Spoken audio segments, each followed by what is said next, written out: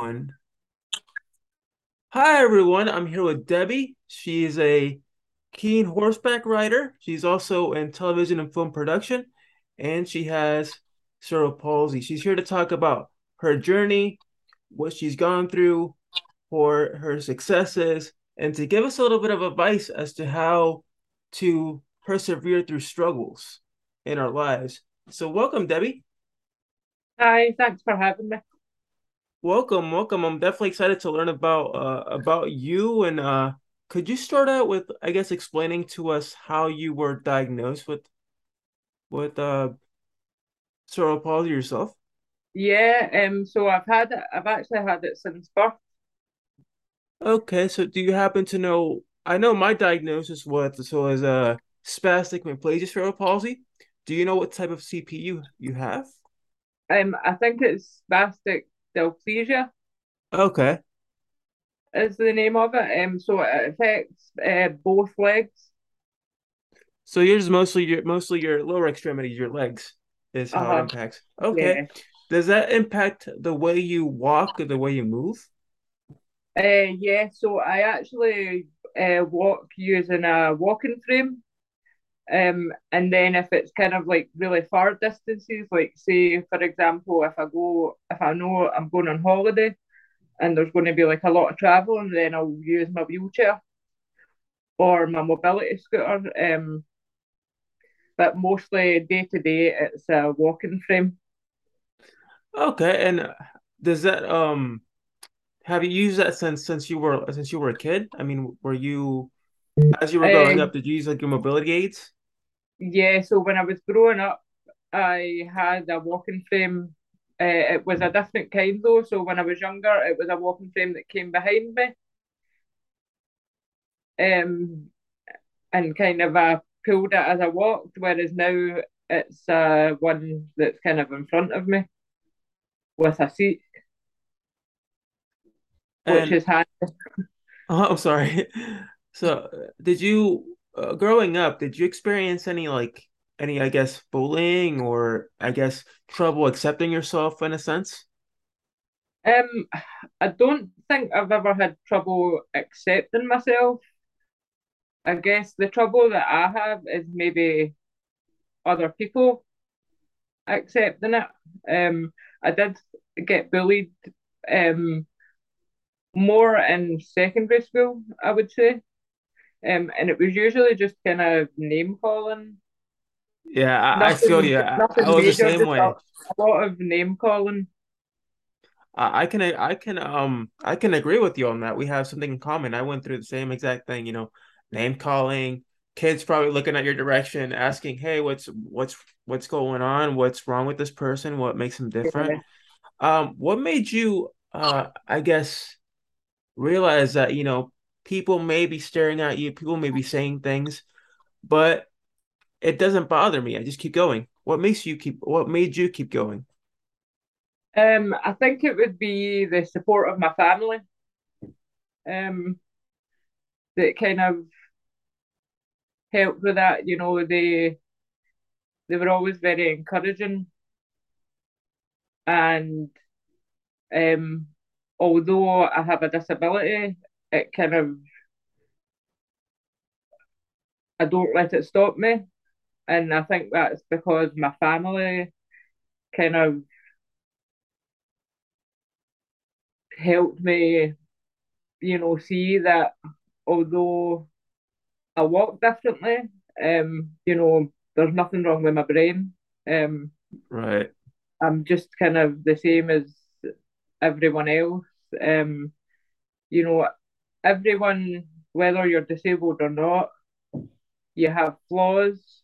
That everyone has flaws that or something that they don't like about themselves or that they'd maybe want to change. So, so I guess you mentioned how, you know, whether or not you have a disability, you have to keep going. I know you've done a lot in your life and have been successful. So tell me a little bit about your venture and TV and film production. So I always, I've always had an interest in kind of TV and behind the scenes and how programs are made. And then I went to college and um, kind of got the qualifications that I needed um, for kind of the job that I would like to get into. And in Scotland here, there's a program called River City. It's like a soap opera. And while I was at college, I actually had a work placement with them, and that was kind of a big thing for me because it's kind of one of the Scotland's biggest programs, and to be able to kind of work on that and see how it goes from kind of nothing to kind of what you see on your TV screen. It's fascinating. When I was at college though, because for example, um, my interest is like camera work, so like filming. I did have to find ways. I had to work differently to other people in college, but the college were kind of very accommodating to my needs and kind of helping me pass the course and progress. That's fantastic. It seems like a very fascinating profession. Did you experience any, I guess, difficulty getting into the industry, considering that you have cerebral palsy? Um, I guess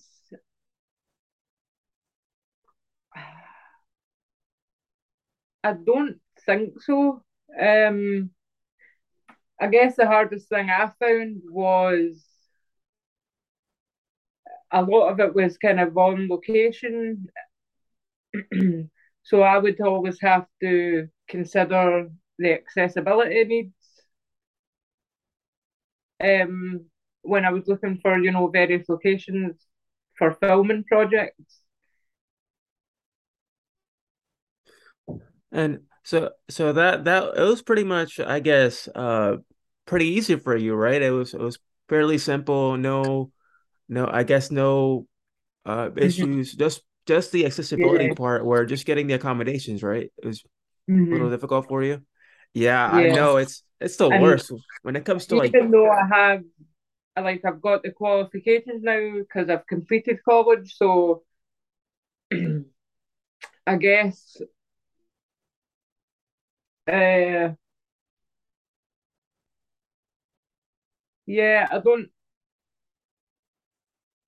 yeah, I think the biggest thing for me was, yeah, kind of accessibility needs in regards to kind of filming locations. And um, we also kind of had to help other students with their projects.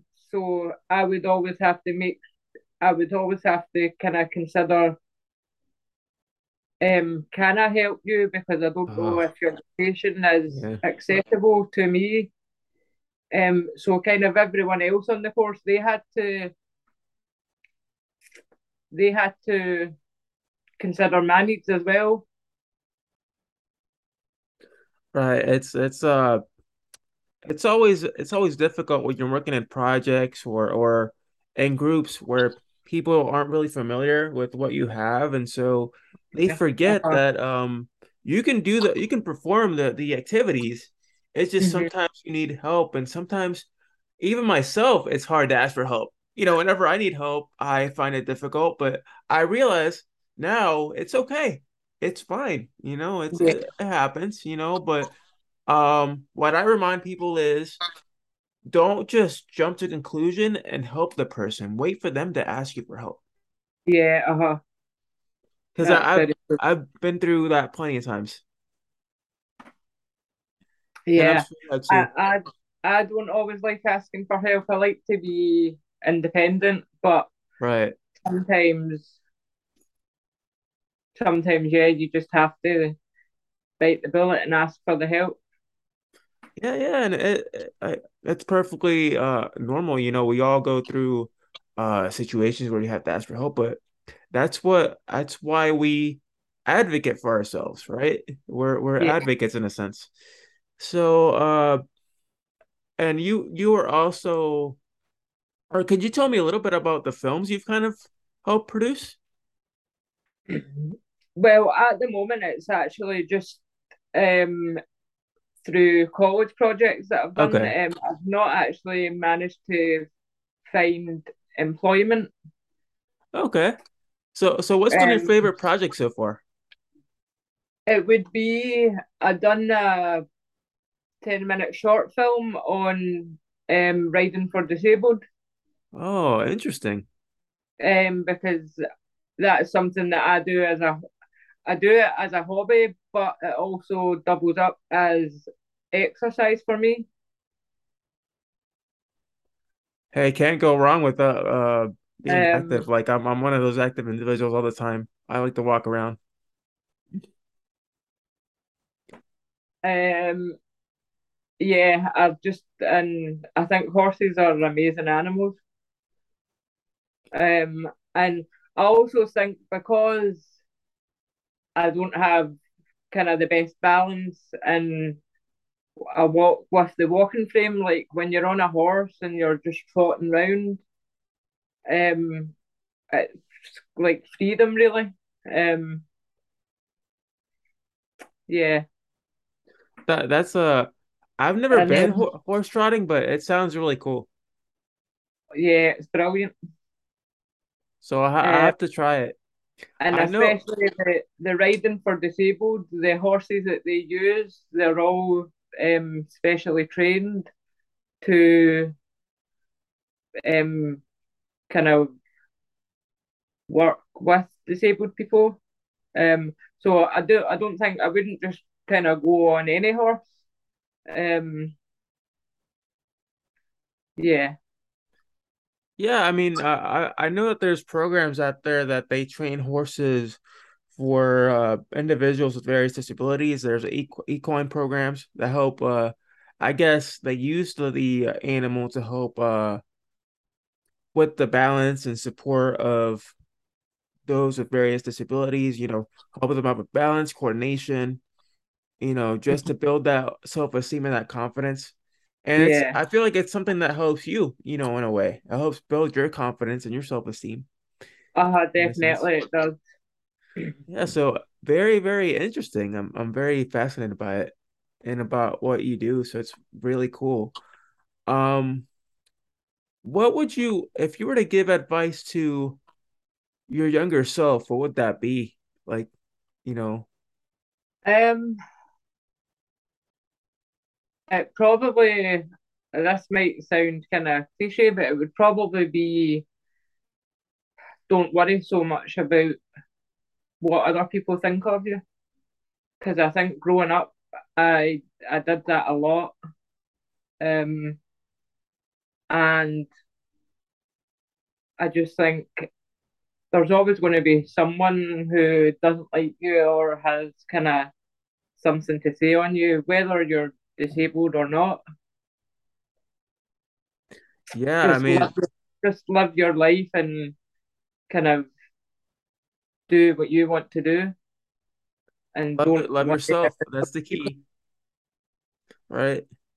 Yeah, Definitely. I agree with you on that one 100%. It's just don't let anyone, anything in society or anywhere define who you are. What I tell people is what defines you is what you do with that disability or what you do with that obstacle. yeah, So I commend you on that. I appreciate you sharing that with your younger self and of course the listeners here on the podcast. Um and it's what amazes me is despite your disability, you can do film production and you can ride horses. And most people, well, and it's funny because a lot of people in society are like, oh, well, physically they can't do this, they can't do that.